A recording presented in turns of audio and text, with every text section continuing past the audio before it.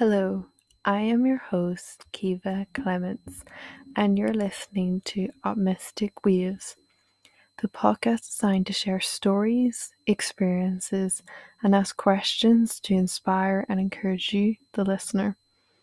Today, I am joined by founder of Children in CrossFire, Richard Moore, and his work colleague, Clara, to discuss the events this charity is doing to promote World Water Day, which is taking place on Tuesday, the 22nd of March, 2022. Children Crossfire is a charity based in Derry/Londonderry in Ireland, which brings awareness to children living in poverty. Children in Crossfire has already installed water wells across Africa to help give people clean water.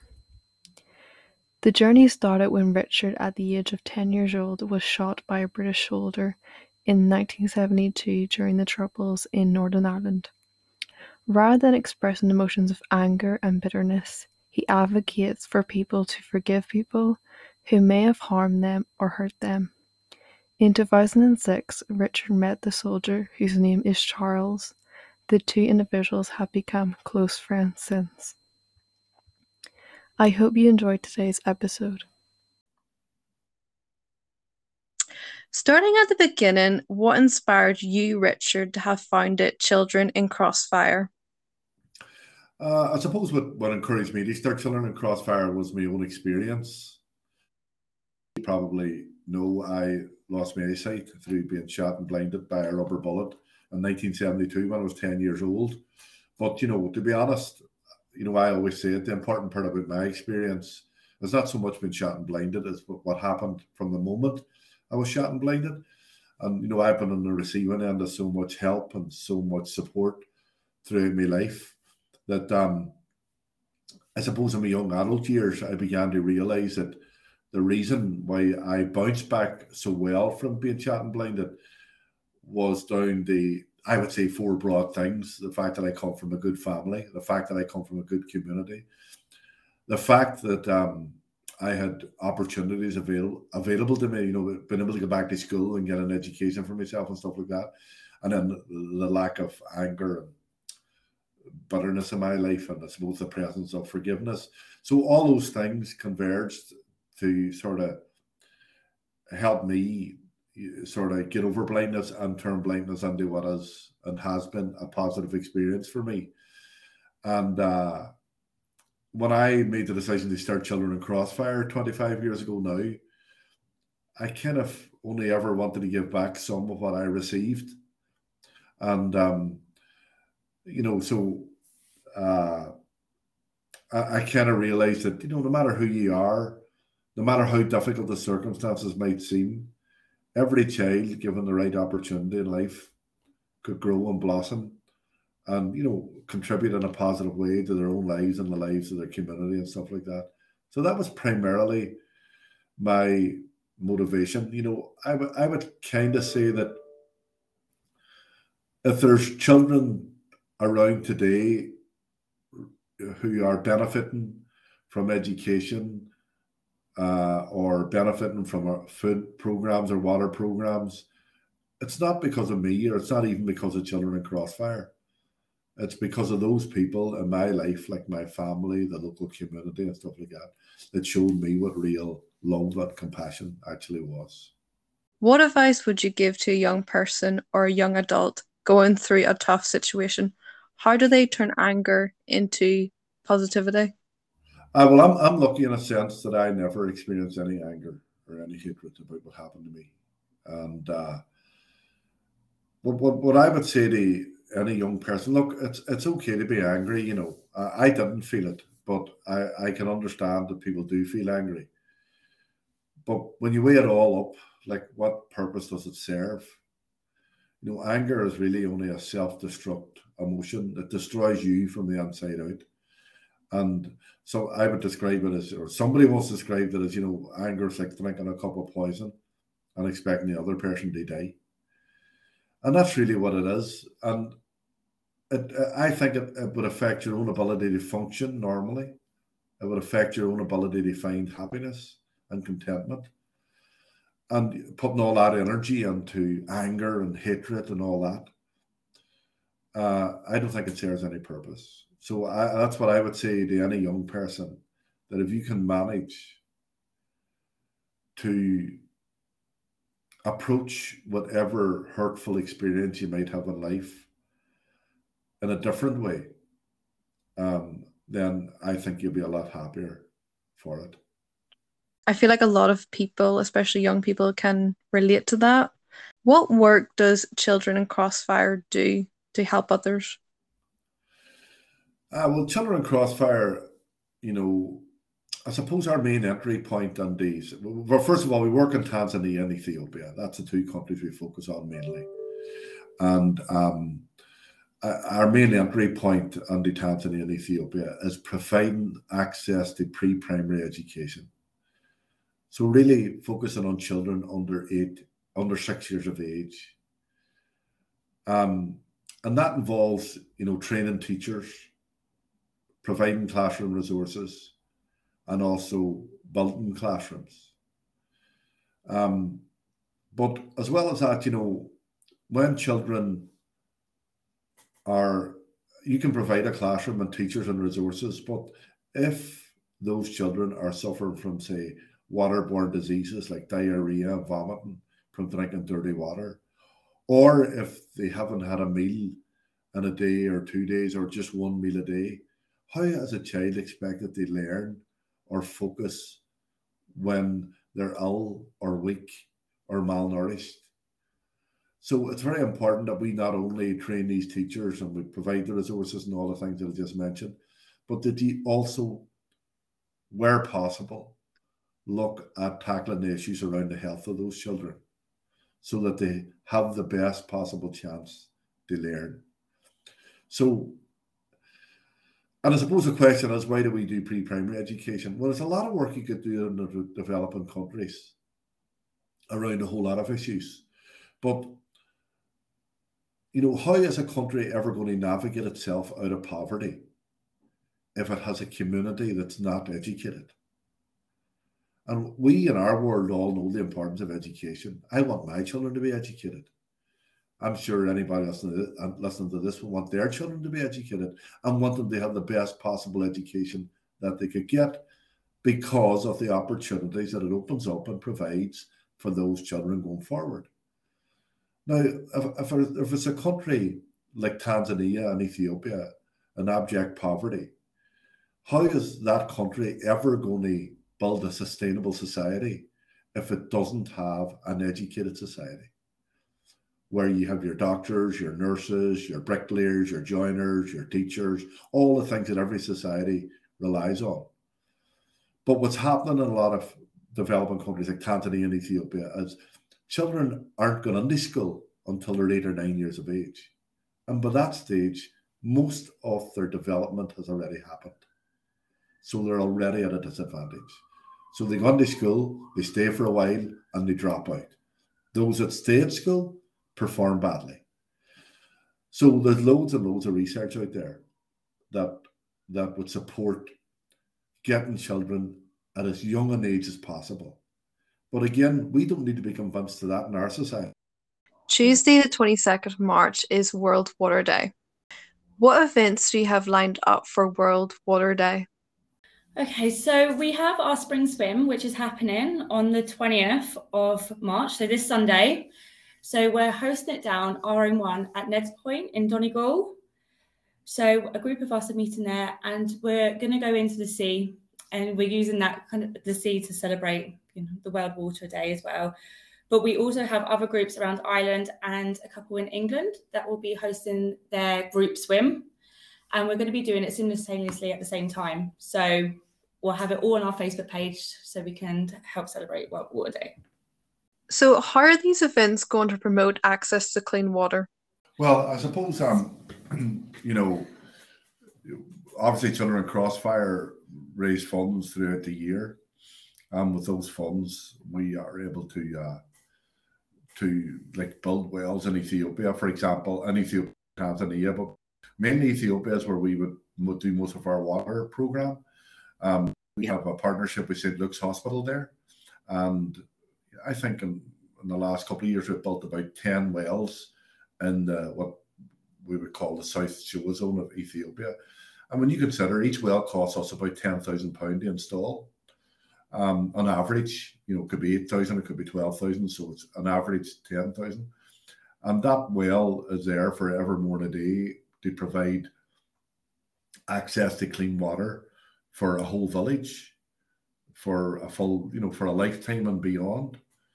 And as well as that, we've also put water, a deep well into St. Luke's Hospital itself, because that hospital, and particularly the children's ward there, was without water for a good percentage of the year. During the dry season, when the water shelf drops and the normal shallow wells can't reach the water, then they draw it up.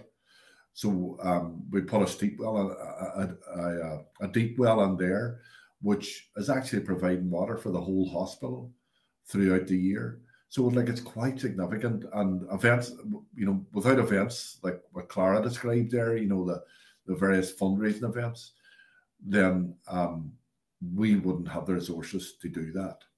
And then, it's good that we can focus on water to help people realize that there are communities in Tanzania and Ethiopia that just don't have access to water the way you and me have.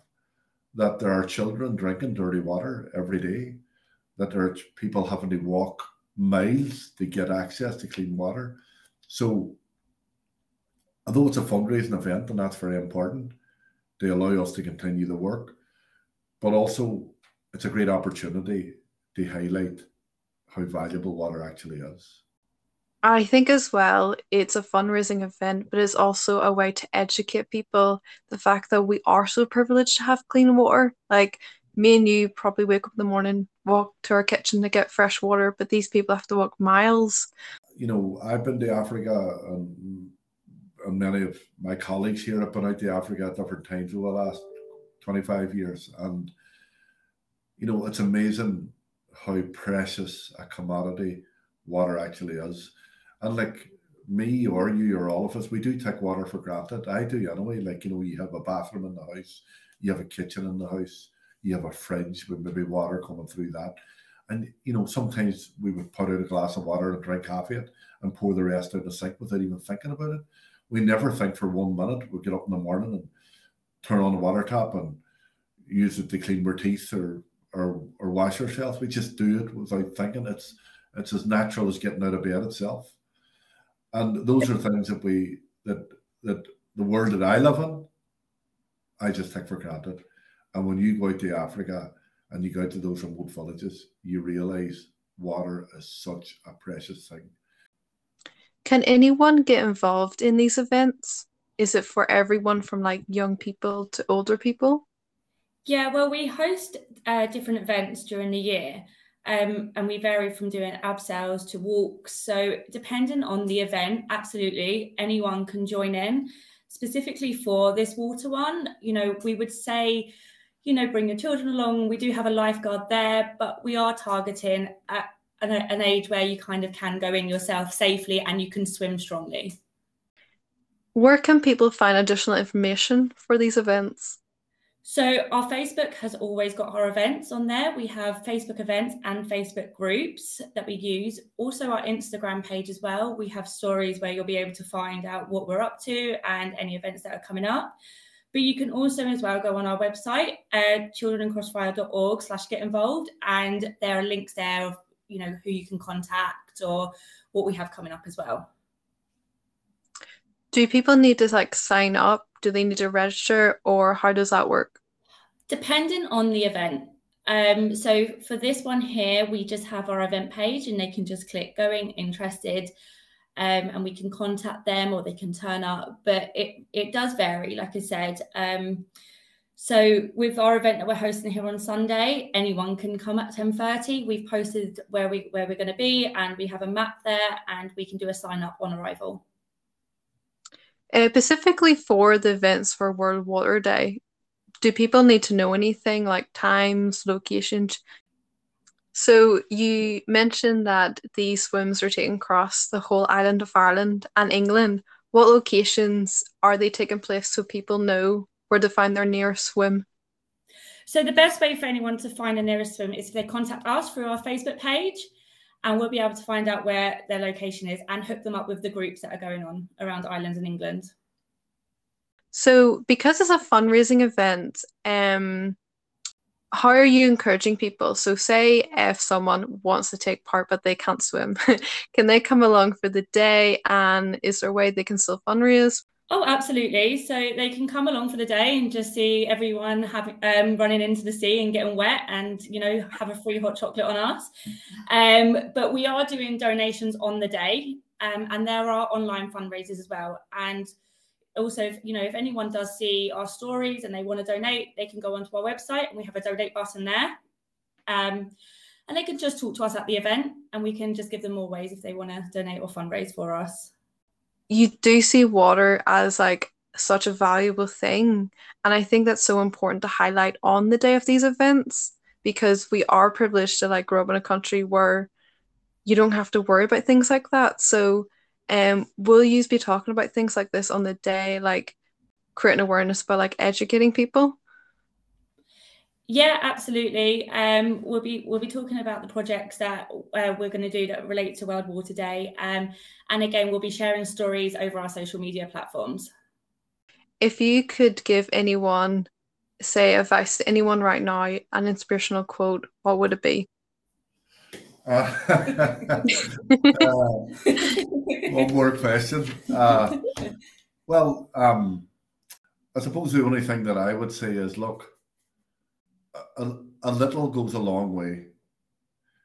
And, whether it be a pound or whether it be £2, in the countries where we operate, that is quite a lot of money.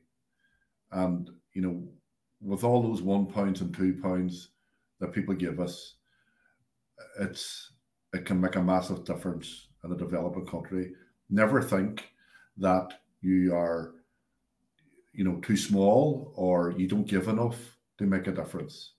Somebody once used the expression, have you ever tried sleeping in a room with a mosquito? It's a wee small insect, but we all know that it can eat you alive when you're lying sleeping at night. And it's so you can have an enormous impact. So never think that anything is too small. And the other thing I would say is, look, it's an amazing to think that something like this, going to a beach, doing something that is really good fun, that we just take for granted, can actually be used in a way to change somebody else's life somewhere else in the world. Children in Crossfire has 25 years now of doing international development work. Over those 25 years, we've probably invested somewhere in the region of about £40 million in developing countries. And we couldn't do that without the support that we receive.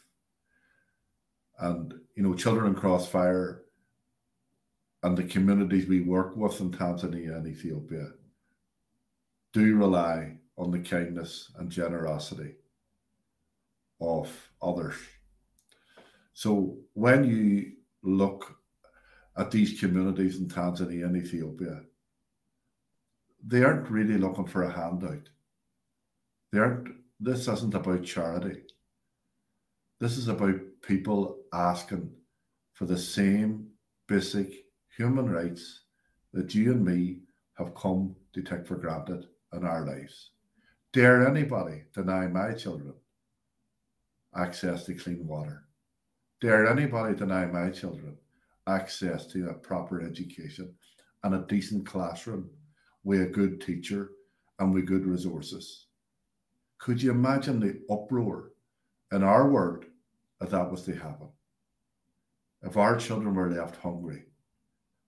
So all of these communities are asking for is the same basic human rights that you and me expect in our lives and for our children.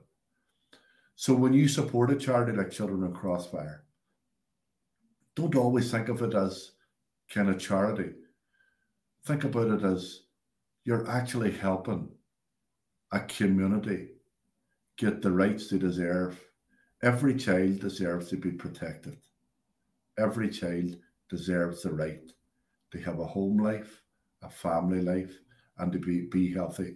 And when you think about it, like, you know, it, you know, if you were to ask anybody what do they want for their children, what would they say?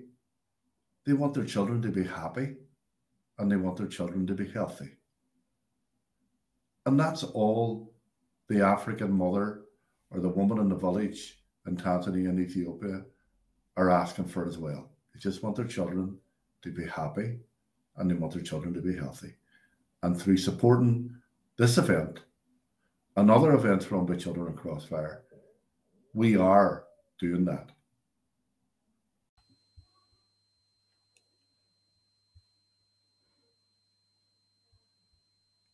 Thank you for listening. Today was the last episode of season 1.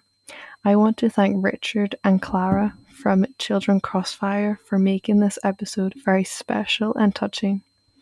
If you have listened to this episode or any other episode, thank you. It means the world to me.